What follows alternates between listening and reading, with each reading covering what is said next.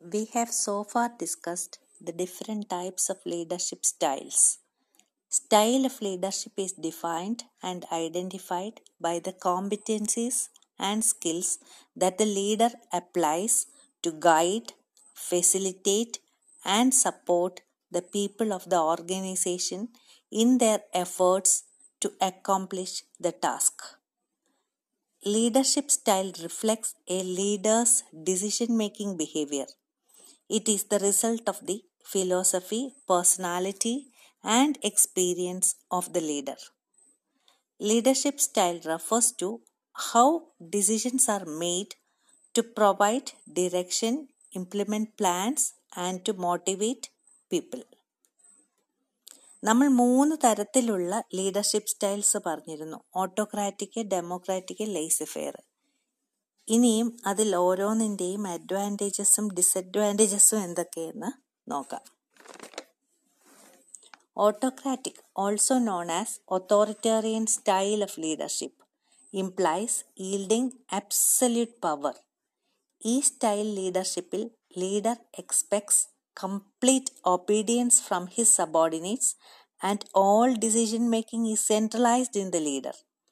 There is no participation by subordinates in decision making process. No suggestions or initiative from subordinates is entertained. All decisions, major or minor, are taken by the leader and subordinates are forced to obey them without questioning. ഒരു autocratic leader, more than a leader, he is merely the formal head of the organization. ഒരു തരത്തിൽ ഇതൊരു unprofessional സ്റ്റൈലാണെന്ന് പറയാം. ഇങ്ങനെ ഒരു ലീഡറിനെ നിങ്ങളാണെങ്കിൽ ഇഷ്ടപ്പെടുവോ? This style is known as bossing people around. അങ്ങനെ ഡോമിനേറ്റ് ചെയ്യുന്ന ഒരു ലീഡറിനെ സബോർഡിനേറ്റ്സ് ഇഷ്ടപ്പെടാൻ സാധ്യതയില്ല. They are generally disliked by the subordinates.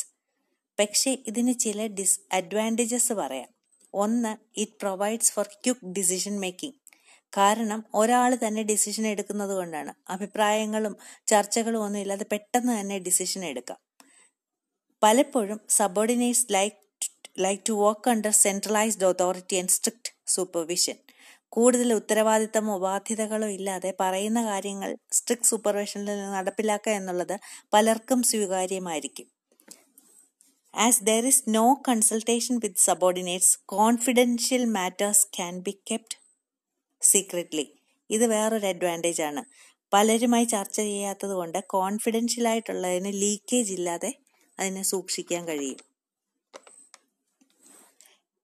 Leadership gives strong motivation and satisfaction to leader who dictates terms. അതാണ് വേറൊരു അഡ്വാൻറ്റേജ്. അഞ്ചാമത്തേതായിട്ട് പറയുന്നത്, വലിയ കോമ്പിറ്റൻസ് ഇല്ലാത്ത സബോർഡിനേറ്റ്സ് മതിയാകും കാര്യങ്ങൾ നടപ്പിലാക്കാൻ. That is less competent subordinates are required. ഇനി ഇതിൻ്റെ ഡിസഡ്വാൻറ്റേജസ് എന്തൊക്കെയെന്ന് നോക്കാം. ഒരു ബേസിക് പ്രോബ്ലം എന്ന് പറയുന്നത് പലപ്പോഴും സബോർഡിനേറ്റ്സിന് ജോബ്സ് അസൈൻ ചെയ്യുന്നതും ഫെസിലിറ്റീസ് പ്രൊവൈഡ് ചെയ്യുന്നതും ഒക്കെ ഉണ്ടായിരിക്കും. ഇൻസ്ട്രക്ഷൻസും ഇഷ്യൂ ചെയ്യുന്നുണ്ടായിരിക്കും. The only problem is that all these are done without consulting the person who is to perform the job. ജോലി ചെയ്യേണ്ട ആൾ ഇതൊന്നും അറിയുന്നുണ്ടാവില്ല. അപ്പോൾ തീരുമാനങ്ങൾ എടുക്കുന്നതും ഇൻസ്ട്രക്ഷൻസ് കൊടുക്കുന്നതും അതിനുള്ള ഫെസിലിറ്റീസ് പ്രൊവൈഡ് ചെയ്യുന്നതും എല്ലാം ചെയ്തെങ്കിലും എന്താണ് ചെയ്യേണ്ടതിനുള്ള ഒരു ധാരണയില്ലാതായിരിക്കും പലപ്പോഴും സബോർഡിനേറ്റ്സ് അത് ചെയ്യുക എന്നുള്ളത്. And subordinates are forced to follow the directions given by the leader. This will lead to feelings of helplessness, frustration, etc. among the employees. The success of the group depends entirely upon the efficiency of the leader. അതാണ് ഒരു വലിയ ഒരു disadvantage ആയിട്ട് authoritarian ലീഡർഷിപ്പിനെ പറയാവുന്നത്. രണ്ടാമത്തേന്ന് പറഞ്ഞാൽ subordinates tend to evade responsibility and initiative. പൊതുവെ അവരെ ഒന്നിലും ഇൻവോൾവ് ചെയ്യിപ്പിക്കാത്തത് കൊണ്ട് അവർ റെസ്പോൺസിബിലിറ്റി എടുക്കാനും ഇനിഷ്യേറ്റീവ് എടുക്കാനും ഒന്നും തയ്യാറാവില്ല. മൂന്നാമത്തേത്, full potential of subordinates and their creative ideas are not utilized. ഒരു പക്ഷേ ഈ ലീഡറിനേക്കാൾ മറ്റ് പല കാര്യങ്ങളിൽ കഴിവുകളുള്ള സബോർഡിനേറ്റ്സ് കാണും. അവരുടെ പൊട്ടൻഷ്യലും ക്രിയേറ്റിവിറ്റിയും ഒന്നും ഉപയോഗിക്കാനായിട്ട് നമുക്ക് കഴിയാതെ വരും. നാലാമത്തേത്, organizational continuity is threatened in the absence of the leader. This is because subordinates get no opportunity for their development. ഒരു കേന്ദ്രത്തിന് ചുറ്റുമുള്ള വേറെ ഉപഗ്രഹങ്ങളായിരിക്കും ഫോളോവേഴ്സ്. അങ്ങനെ വരുമ്പം ആ ലീഡർ ഇല്ലാതാവുമ്പം പിന്നെ ആര് എന്നുള്ളതിനെ പറ്റി തർക്കങ്ങളും വഴക്കുകളും ഒരു ചർച്ചയില്ലായ്മയൊക്കെ വരാൻ സാധ്യതയുണ്ട്. അങ്ങനെയുള്ള പല കാര്യങ്ങളും നമ്മുടെ ചുറ്റുപാടുമുള്ള പല കാര്യങ്ങൾ ഒബ്സർവ് ചെയ്താൽ നമുക്ക് മനസ്സിലാവുന്നതാണ്. Then this often leads to low group morale and conflicts among subordinates. ചില വലിയ പ്രസ്ഥാനങ്ങളൊക്കെ കൊണ്ടുപോകുന്ന പല ലീഡേഴ്സിൻ്റെ ആ ലീഡേഴ്സ് ഇല്ലാതായി കഴിയുമ്പോൾ ഫോളോവേഴ്സിനിടയിൽ കോൺഫ്ലിക്ട്സ് വരുന്ന ഒരുപാട് കേസസ് നമ്മുടെ ചുറ്റിനും ഉണ്ട്.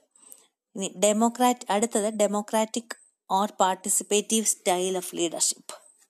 This implies compromise between the two extremes of autocratic and laissez-faire styles of leadership.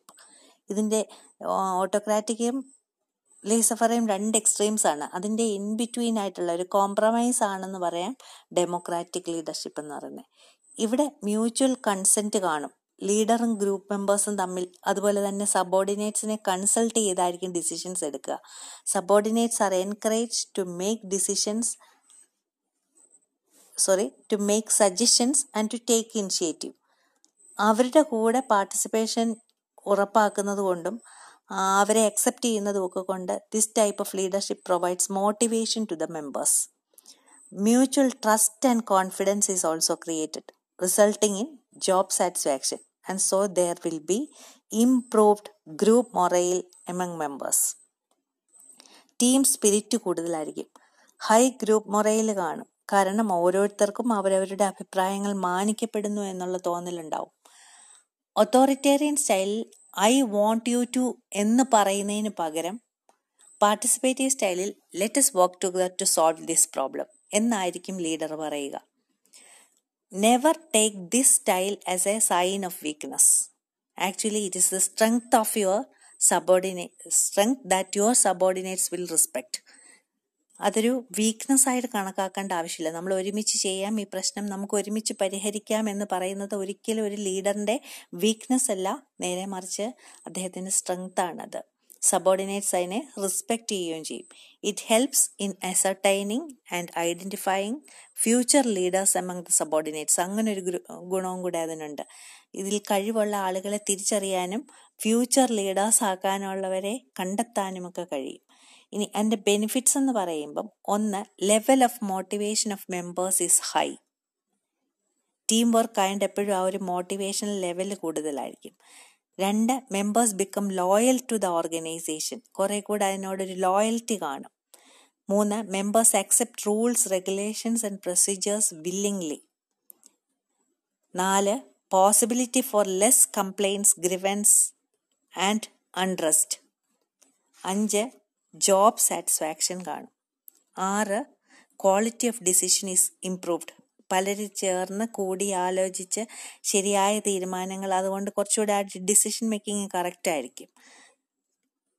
പിന്നെ human values get their due recognition which develops positive attitude and reduces resistance to change. ഇത്രയാണ് അതിൻ്റെ benefits ആയിട്ട് പറയാവുന്നത്. ഇനി disadvantages ആയിട്ട് പറയാവുന്നത്, ഒന്നാമത് പറയാവുന്നത് decision making can slow down. 4 പേര് 40 അഭിപ്രായമായാൽ അഭിപ്രായ സമന്വയത്തിലെത്തി തീരുമാനം എടുക്കാൻ സമയമെടുക്കും.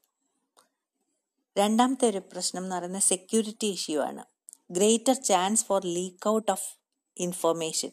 ഇപ്പം കോൺഫിഡൻഷ്യലായിട്ട് വെക്കേണ്ട കാര്യങ്ങൾ ഒരു അതോറിറ്റേറിയൻ സ്റ്റൈലിലാണെങ്കിൽ താഴോട്ടുള്ളവർക്ക് അത് അറിയാത്തത് കൊണ്ട് അത് കോൺഫിഡൻഷ്യലായിട്ട് കീപ്പ് ചെയ്യാൻ ബുദ്ധിമുട്ട് വരില്ല. നേരെ മറിച്ച് ഡെമോക്രാറ്റിക്കലാകുമ്പോൾ എല്ലാവരും അറിയുന്നുണ്ട്, എല്ലാവരും ചർച്ച ചെയ്യുന്നുണ്ട്. അപ്പോൾ പലപ്പോഴും കോൺഫിഡൻഷ്യലായിട്ടുള്ള ചില കാര്യങ്ങൾ ലീക്ക് ഔട്ട് ചെയ്യാനുള്ള സാധ്യത കൂടുതലായിട്ടുണ്ട്. But definitely advantages seem to outnumber disadvantages. അതുകൊണ്ട് ഡെമോക്രാറ്റിക് ലീഡർഷിപ്പിൻ്റെ അഡ്വാൻറ്റേജസ് ആണ് ഡിസഡ്വാൻറ്റേജസിനെക്കാളും ഡെഫിനറ്റ്ലി കൂടുതലായിട്ടുള്ളത്.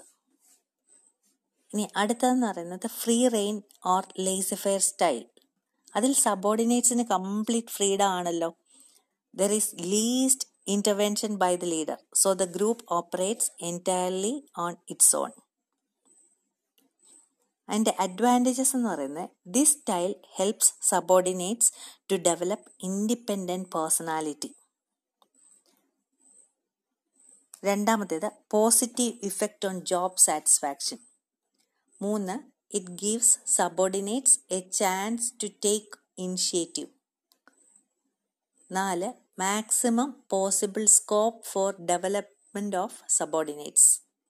ഇനി ഇതിനൊരു എക്സാമ്പിളായിട്ട്, ഇത് സക്സസ്ഫുൾ ആയ ഒരു എക്സാമ്പിളായിട്ട് പറയുന്ന ഇന്ത്യയിലെ one of the youngest entrepreneurs ആയി പറയുന്ന റിതേഷ് അഗർവാൾ, അദ്ദേഹത്തിൻ്റെ ലീഡർഷിപ്പ് ഇതിനൊരു ഉദാഹരണമാണ്. അത് സക്സസ്ഫുൾ ആയ കഥയാണ് റിതേഷിൻ്റേത്. ഇനി അതിൻ്റെ ഡിസഡ്വാൻറ്റേജസ് പറയാം. Subordinates do not get guidance and support of the leader. Subordinates may move in different directions and may work at cross purpose, which may create problem for the organization.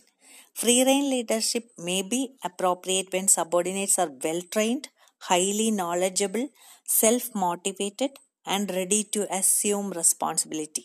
അപ്പം അങ്ങനെയുള്ള ഒരു നല്ലൊരു ടീമിനെ വെച്ചിട്ട് ഫ്രീ റെയിൻ ആണെങ്കിൽ വലിയ problem ഇല്ല. അതാണ് റിതേഷിൻ്റെ കഥ. അങ്ങനെയാണെന്ന് ഞാൻ പറഞ്ഞു. ഏതാണ്ടോ അതുപോലെയായിരുന്നു. അദ്ദേഹത്തിൻ്റെ കീഴിൽ വർക്ക് ചെയ്യുന്ന സബോർഡിനേറ്റ്സ് എല്ലാം നല്ല ട്രെയിൻഡ് ആയിട്ടുള്ള, ഹൈലി നോളജബിൾ ആയിട്ടുള്ള, അവരെ മാക്സിമം യൂട്ടിലൈസ് ചെയ്യുകയാണ് റിതേഷ് ചെയ്തത്. ഇനി അടുത്തതായിട്ട് പറയാവുന്നത്, ഇത് 3 സ്റ്റൈൽസും അതിൻ്റെ അഡ്വാൻറ്റേജസും ഡിസഡ്വാൻറ്റേജസും ആണ് ഇപ്പം നമ്മൾ പറഞ്ഞത്. ഇനിയും പറയാവുന്നത് traits and characteristics of successful leaders ആണ്. അതെന്താണെന്ന് നോക്കാം. പല എമിനന്റ് ലീഡേഴ്സിനെ ഒബ്സർവ് ചെയ്താൽ നമുക്ക് മനസ്സിലാവുന്ന ഒരു കാര്യമുണ്ട്. They differ from ordinary human beings in several respects. That great leaders possess certain traits that set them apart from most human beings. So what are those characteristics that suit them for this important role? ഒരു ലീഡറാകാൻ എന്ത് characteristics ആയിരിക്കും അവരെ അതിന് ഏറ്റവും suitable ആക്കുന്നത്? Research findings indicate that leaders show traits to a greater extent than other certain traits to a greater extent than other persons. So what are those traits? ഇനി അത് ഏതാണെന്ന് നോക്കാം. അതിൽ ഫസ്റ്റ് വണ്ണായിട്ട് പറയാവുന്നതാണ് ഡ്രൈവ്. അത് അതിൻ്റെ ഒരു എക്സ്പ്ലനേഷൻ പറഞ്ഞാൽ, അല്ലെ അതിൻ്റെ ക്യാരക്ടറിസ്റ്റിക്സ് എന്താണെന്നുള്ളതെന്ന് എക്സ്പ്ലെയിൻ ചെയ്താൽ, ഡിസ്ക്രിപ്ഷൻ പറഞ്ഞാൽ, that it is a desire for achievement. Drive എന്ന് പറയുന്ന ഏതാണ്? അച്ചീവ്മെൻറ്റിനുള്ള ഒരു ഡിസയർ, ഒരു അംബിഷൻ, നല്ല എനർജറ്റിക് ആയിരിക്കും, ഇനിഷ്യേറ്റീവ് ഉള്ളവരായിരിക്കും. അങ്ങനെയുള്ളതാണ് ഡ്രൈവ് എന്ന് പറയുന്നത്. അപ്പോൾ ഡ്രൈവാണ് ഒന്നാമത്തെ ക്യാരക്ടറിസ്റ്റിക്. രണ്ടാമത്തെ എന്ന് പറയുന്നത് ഓണസ്റ്റി ആൻഡ് ഇൻറ്റഗ്രിറ്റി. അതായത് വിശ്വസിക്കാൻ കൊള്ളാവുന്നവരായിരിക്കണം. ട്രസ്റ്റ് വർത്തിനെസ്, റിലയബിലിറ്റി, ഓപ്പൺനെസ് എന്നൊക്കെ അതിനെ ഡിസ്ക്രൈബ് ചെയ്യാം. മൂന്നാമത്തേത് leadership motivation. That is desire to exercise influence over others to reach shared goals. അതാണ് ലീഡർഷിപ്പ് മോട്ടിവേഷൻ എന്ന് പറയുന്നത്. Next self confidence. That is trust in one's own abilities. അഞ്ചാമത്തേത് cognitive ability. അതായത് ability to think scientifically, analyze, interpret clearly and to integrate large amounts of information എന്നൊക്കെ അതിനെ പറയാം.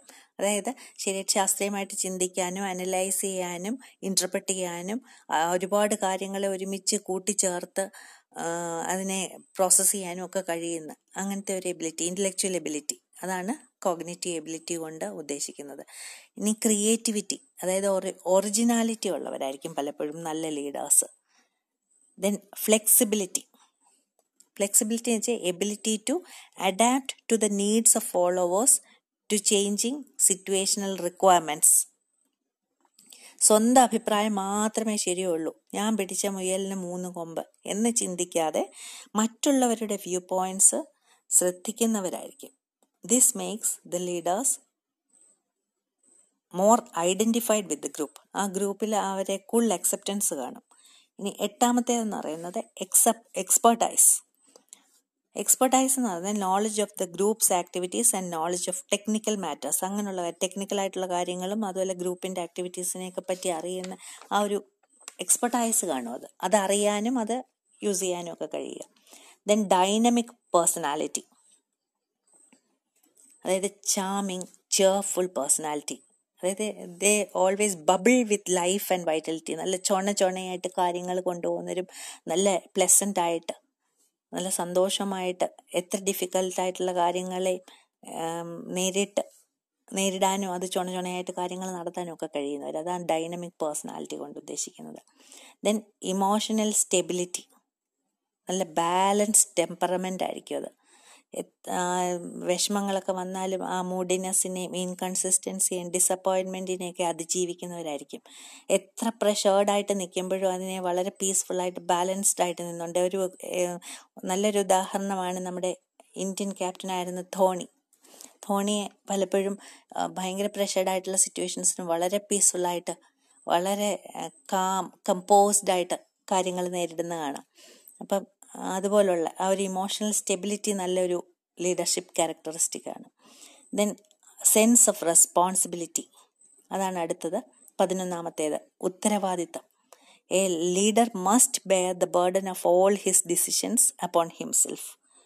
അത് അബ്ദുൽ കലാമിൻ്റെ ഒരു ഇതിലുണ്ട്. അദ്ദേഹം ആദ്യം ഈ ഒരു ടീം വർക്കായിട്ട് ഇതിൻ്റെ റോക്കറ്റ് ടെക്നോളജി ചെയ്തപ്പോൾ ഫസ്റ്റ് ഒരു എക്സ്പെരിമെൻറ്റ് ചെയ്തത് ഫെയിലിയർ ആയപ്പോൾ അതിന് ക്വസ്റ്റ്യനിങ് വന്നു കഴിഞ്ഞപ്പോൾ അതിൻ്റെ ഒരു ലീഡർ ഉണ്ടായിരുന്നു, ടീം ലീഡർ. അദ്ദേഹം അതിൻ്റെ ഹോൾ റെസ്പോൺസിബിലിറ്റി അദ്ദേഹം ഏറ്റെടുത്തു. അല്ലാതെ മറ്റൊരാളുടെ പേരിൽ പഴിചാരുകയല്ല ചെയ്തത്. ആ ഫെയിലിയറിൻ്റെ ഉത്തരവാദിത്തം ഞാൻ ഏറ്റെടുക്കുന്നു എന്ന് പറയുകയാണ് ചെയ്തത്. അതേസമയം പിന്നീട് അത് സക്സസ്ഫുൾ ആയപ്പോൾ സബോർഡിനേറ്റ്സിനാണ് അതിൻ്റെ ക്രെഡിറ്റ് കൊടുത്തത്. അങ്ങനെ അദ്ദേഹത്തിൻ്റെ വിങ്സ് ഓഫ് ഫയറിലാണെന്ന് തോന്നുന്നു ഒരു കഥ കോട്ട് ചെയ്തേക്കുന്നത്. കഥയല്ല, അദ്ദേഹത്തിൻ്റെ ഒരു എക്സ്പീരിയൻസ് കോട്ട് ചെയ്തേക്കുന്നത് നേരത്തെ കേട്ടിട്ടുണ്ട്. ഇനി 12ാമത്തെ ക്യാരക്ടറിസ്റ്റിക് ആയിട്ട് പറയാവുന്നത് ക്യാരക്ടർ തന്നെയാണ്. A leader should be a man of character. He should be a symbol of faultless character and conduct. His actions and attitudes should be morally justifiable. That he should be honest. ഇന്ന് പലപ്പോഴും നമ്മുടെ കോണ്ടെക്സ്റ്റിൽ ഇതൊക്കെ miss ചെയ്യുന്നതായിട്ട് തോന്നാറുണ്ട്. ഇനി രാമായണ മാസം ആയതുകൊണ്ട് പറയാം, ശ്രീരാമൻ എന്ന രാജാവ് ഇതിനൊരു ഐഡിയലിസ്റ്റിക് ആയിട്ടുള്ള എക്സാമ്പിളായിട്ട് പറയാവുന്ന ഒരു ഉദാഹരണമാണ്, എക്സാമ്പിളായിട്ട് പറയാവുന്ന ഒരാളാണ്. ഇനി 13ാമത്തേത് optimistic. That is to think positively in all spheres. എപ്പോഴും ഇങ്ങനെ ആശങ്കയായിട്ടും ആൻസൈറ്റി ആയിട്ടും എല്ലാത്തിനെയും ഒരു നെഗറ്റീവ് ആറ്റിറ്റ്യൂഡും ആയിട്ടും കാണുന്ന ഒരാൾക്ക് ഒരിക്കലും ഒരു നല്ല ലീഡർ ആവാൻ കഴിയില്ല. എപ്പോഴും ശുഭപ്രതീക്ഷ പുലർത്തുന്ന ആളുകളായിരിക്കും ഓപ്റ്റിമിസ്റ്റിക് ആയിട്ടുള്ളവർ. അങ്ങനെയുള്ളതായിരിക്കും നല്ല ലീഡേഴ്സ്. ഇനി അടുത്തതെന്ന് പറയുന്നത് foresight, self awareness, ability to encourage, ability to deal with people. ഇതെല്ലാം തന്നെ നല്ല ഒരു ലീഡറിന് വേണ്ട ക്യാരക്ടറിസ്റ്റിക്സ് ആണെന്ന് പറയാം.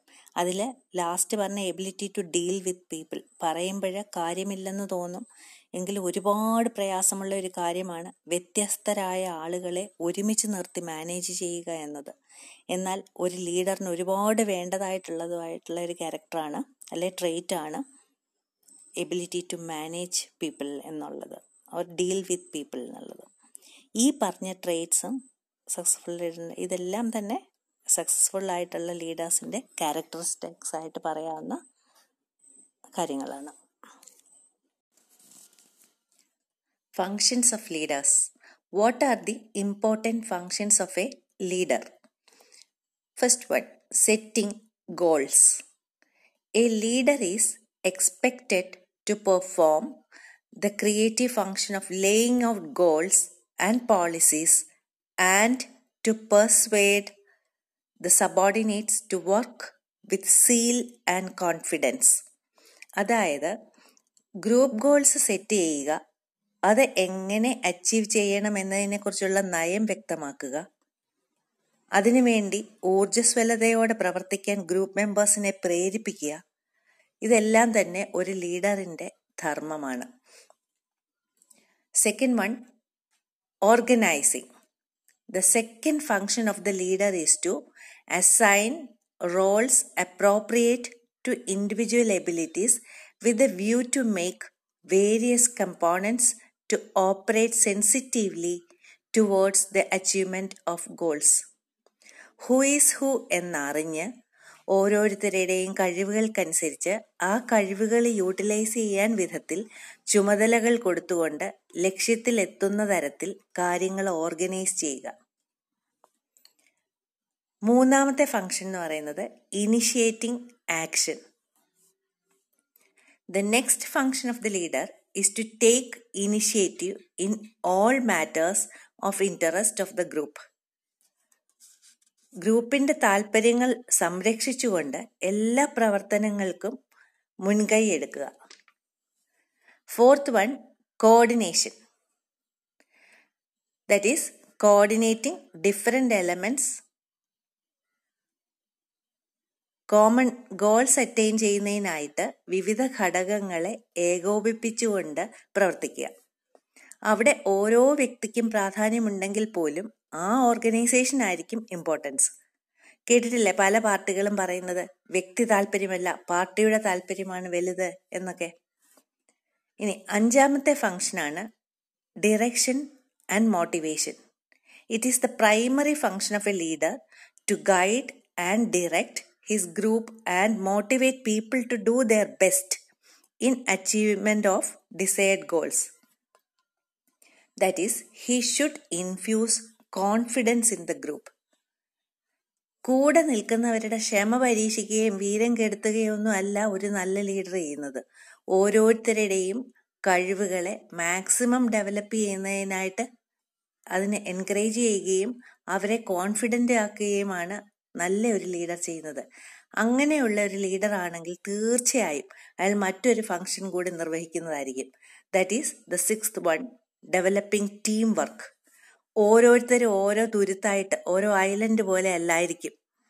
ഒത്തുപിടിച്ചാൽ മലയും പോരുമെന്ന് നന്നായി അറിഞ്ഞു പെരുമാറുന്നവരായിരിക്കും അങ്ങനെയുള്ള ലീഡേഴ്സ്. ഏഴാമത്തെ ഫംഗ്ഷനായി പറയാവുന്നത് a leader will be representing subordinates. ഒരു ഓർഗനൈസേഷനിൽ കൂടെ നിൽക്കുന്നവരുടെ താല്പര്യങ്ങളെ റെപ്രസെന്റ് ചെയ്യുന്ന ആളായിരിക്കും leader.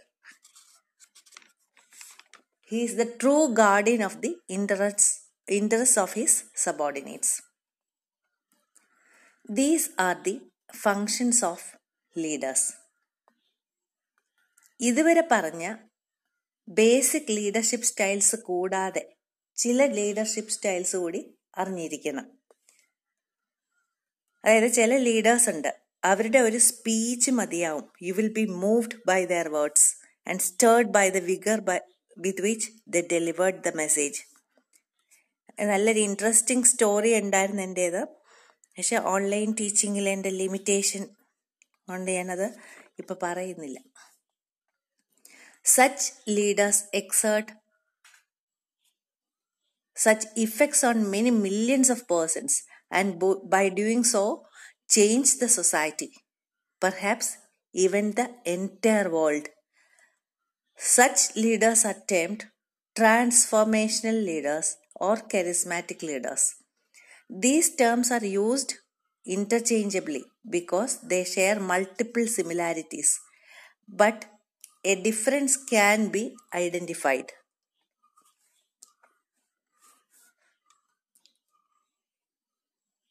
Transformational leadership, it is defined as a leadership approach that causes a change in individuals and social systems. Transformational leaders are leaders who exert profound influence over followers by an inspiring vision and through such several techniques. In transformational leadership, changes in individuals and social systems are created through a collective vision. As the name indicates, transformational leadership is for transformation itself. They bring change in individuals and social systems. Transformational leadership enhances the motivation, morale, and performance of followers through a variety of mechanisms. ഒരു example പറയാവുന്നത് Nelson Mandela പറയാം. Then second one is charismatic leadership. CHARISMATIC. Charismatic leadership. emphasizes primarily the magnetic personality and behavior of leaders and their effects on followers, organization, and society. Charismatic leadership, the leader's charm and attraction create inspiration and devotion among the followers towards the leader. Charisma means attraction or charm of a person that can inspire devotion in others. Charismatic leaders are leaders who induce high levels of loyalty, respect, and admiration among the followers. That is, people are inspired to work for the leader because on their devotion towards that individual. That is, such leaders have followers who admire the leader's charm and personality. Charismatic leadersന് ഒരു clear vision കാണും. ആ vision achieve ചെയ്യാൻ എന്ത് റിസ്ക്കും ത്യാഗവും അവർ ചെയ്യും. അവർക്ക് ഗ്രൂപ്പിൽ ഒരു യുണീക്ക് പൊസിഷൻ കാണും. ആ ഗ്രൂപ്പിനെയും ലീഡറിനെയും സെപ്പറേറ്റ് ചെയ്യാൻ കഴിയില്ല. അത്രത്തോളം ഐഡന്റിറ്റി കാണും അത് തമ്മിൽ. അവർക്കൊരു confidence, conviction and ability to get followers on their side. അങ്ങനത്തെ ക്യാരക്ടറിസ്റ്റിക്സ് ഉള്ള ഒരാളായിരിക്കും, കൈമുതലായിട്ടുള്ള ഒരാളായിരിക്കും. അങ്ങനെയുള്ളൊരു മാഗ്നറ്റിക് പേഴ്സണാലിറ്റി ആയിരിക്കും പലപ്പോഴും കരിസ്മാറ്റിക് ലീഡേഴ്സ് എന്ന് പറയുന്നത്. എക്സാമ്പിൾ പറയുകയാണെങ്കിൽ ഇപ്പം മഹാത്മാഗാന്ധി പറയാം, മദർ തെരേസ പറയാം.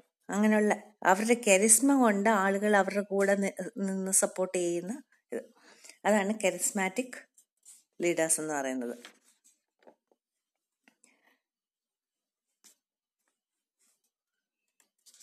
ഇനി മറ്റൊരു ലീഡർഷിപ്പും കൂടെ പറയാം, transactional leadership. TRANSACTIONAL, transactional leadership. This style focuses on the use of rewards and punishments in order to achieve complaints from followers. അവിടെ ഒരു ഗിവ് ആൻഡ് ടേക്ക് റിലേഷൻഷിപ്പ് ആയിരിക്കും. This is based on the assumptions that people are motivated by rewards and punishments. Transactional leadership is still a popular approach with many managers, though it has the limitation of ignoring emotional factors and social values. ഇപ്പം military officials, CEOs of large international companies, ഇതെല്ലാം examples ആയിട്ട് പറയാവുന്നതാണ് transactional ലീഡർഷിപ്പിൽ. ഇനി ഒരു ടോപ്പിക്കും കൂടെ ഉള്ളു group psychology ആയിട്ട് relate ചെയ്ത് വരുന്നത്, that is democratic leadership training in schools. അതാണ് ടീച്ചേഴ്സിന് കൂടുതൽ, ടീച്ചേഴ്സിന് ഈ ഒരു ടോപ്പിക്കിന്റെ റെലവൻസ് എന്താണെന്ന് ചോദിച്ചാൽ അതാണ്. അപ്പം ഒന്നാമത്തെ ചോദ്യം, are some people born to lead? That is ഇപ്പൊ പാരമ്പര്യമായാണോ ലീഡർഷിപ്പ് ട്രെയ്റ്റ്സ് എന്നുള്ളത് വരുന്നത്? That is the question. നമ്മുടെ രാഷ്ട്രീയ സാഹചര്യങ്ങളൊക്കെ നിരീക്ഷിച്ചാൽ അങ്ങനെയൊക്കെ ചിലപ്പോൾ തോന്നും. But that notion is wrong. That is, those traits related with leadership are inherited and therefore leaders are born and not made is wrong. Similarly, the belief that by more training and by giving suitable environment, any person can be made a successful leader is also wrong.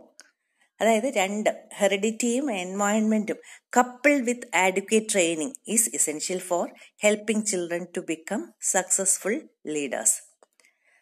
അപ്പൊ അതിന് ചെയ്യേണ്ടത്, children who exhibit the basic traits of leadership should be identified and trained. അതാ ചെയ്യേണ്ടത്. അപ്പൊ പാരമ്പര്യമായിട്ട് കിട്ടുന്നതുമല്ല, ഏതൊരാളെയും ട്രെയിനിങ്ങോടുകൂടി നല്ല leaders ആക്കാനും പറ്റില്ല. അപ്പൊ ചെയ്യാവുന്നത്, അങ്ങനെയുള്ള ലീഡർഷിപ്പ് ട്രെയ്റ്റ്സ് നമ്മൾ പഠിച്ചിട്ടുണ്ടല്ലോ, അങ്ങനെയുള്ള ക്യാരക്ടറിസ്റ്റിക്സ് ഉള്ള കുട്ടികളെ നമ്മൾ ഐഡന്റിഫൈ ചെയ്ത് ട്രെയിൻ ചെയ്യുകയാണ് ടീച്ചേഴ്സ് ചെയ്യേണ്ടത്. അതിനെന്താ ചെയ്യേണ്ടത്? അതിന് ആവശ്യമായിട്ടുള്ള ഓപ്പർച്യൂണിറ്റീസ്, അങ്ങനെയുള്ള ട്രെയ്റ്റ്സ് എക്സിബിറ്റ് ചെയ്യുന്ന കുട്ടികൾക്ക് ആ റോൾ ഓഫ് ലീഡേഴ്സ് എന്നുള്ളത് കൊടുക്കാൻ തക്കവണ്ണമുള്ള ഓപ്പർച്യൂണിറ്റീസ്, അല്ലെ പല അവസരങ്ങൾ കൊടുക്കുക ആ ലീഡർഷിപ്പ് എക്സിബിറ്റ് ചെയ്യാനായിട്ടുള്ള. And children should be. വേറൊരു കാര്യം ചെയ്യാവുന്നത്, ഇപ്പം ബയോഗ്രഫീസ്, ഓട്ടോബയോഗ്രഫീസ് ഒക്കെ അല്ലേ, വലിയ നാഷണൽ ഹീറോസിൻ്റെയും പൊളിറ്റിക്കൽ സോഷ്യൽ റിലീജിയസ് ലീഡേഴ്സിൻ്റെ ഒക്കെ അങ്ങനെയുള്ള ബയോഗ്രഫീസും ഓട്ടോബയോഗ്രഫീസും ഒക്കെ വായിക്കാൻ കൊടുക്കുന്നതൊക്കെ നല്ലതായിരിക്കും അങ്ങനെയുള്ള കുട്ടികൾക്ക്. അതുപോലെ തന്നെ സോഷ്യൽ സർവീസ് ആക്ടിവിറ്റീസ് അതൊക്കെ പ്ലാൻ ചെയ്യുകയും അവർക്ക് അതിനുള്ള അവസരങ്ങൾ കൊടുക്കുകയും ഒക്കെ ചെയ്താൽ, അവരതിനകത്ത് പാർട്ടിസിപ്പേറ്റ് ചെയ്യുകയൊക്കെ ചെയ്യിച്ചു കഴിഞ്ഞാൽ അത് ലീഡർഷിപ്പ് ഡെവലപ്പ് ചെയ്യാനായിട്ട്, ആ ക്യാരക്ടറിസ്റ്റിക്സ് അവരുടെ ഉള്ളിലുണ്ടെങ്കിൽ അതിനെ കൂടുതൽ ബെറ്റർ ചെയ്യാനായിട്ട് സഹായിക്കും. പിന്നെ ഏറ്റവും നല്ലതെന്ന് പറഞ്ഞാൽ ഇതിലൊക്കെ വെറുതെ നമ്മൾ പ്രീച്ച് ചെയ്യുന്നതിനേക്കാളും പ്രാക്ടീസ് ചെയ്യുവാണല്ലോ നല്ലത്. അപ്പം അങ്ങനെയുള്ള അവസരങ്ങൾ കൊടുക്കുന്നതിനോടൊപ്പം തന്നെ ടീച്ചർ തന്നെ അങ്ങനത്തെ ഒരു ലിവിങ് എക്സാമ്പിളായിട്ട് കുട്ടികളുടെ മുന്നിലുണ്ടെങ്കിൽ, നല്ലൊരു ലീഡറായിട്ട്, ടീച്ചേഴ്സ് എന്ന് പറയുന്ന ലീഡേഴ്സ് ആണല്ലോ, 3 തരത്തിലുള്ള ടീച്ചേഴ്സും ഉണ്ടെന്ന് നമ്മൾ നേരത്തെ പറഞ്ഞിരുന്നു. അപ്പം നല്ല ഒരു ലീഡർഷിപ്പ് കാണിക്കുന്ന അധ്യാപകരാണെങ്കിൽ ആ റോൾ മോഡൽ എന്ന് പറയുന്നതായിരിക്കും ഏറ്റവും നല്ല ട്രെയിനിങ് എന്ന് പറയുന്നത്. So as an example is better than teaching. Teachers should provide living examples of successful leadership before the students. ഇത്രയും കാര്യങ്ങളാണ് ഗ്രൂപ്പ് സൈക്കോളജിയായിട്ട് ബന്ധപ്പെട്ട് നമുക്ക് പഠിക്കാനുള്ളത്.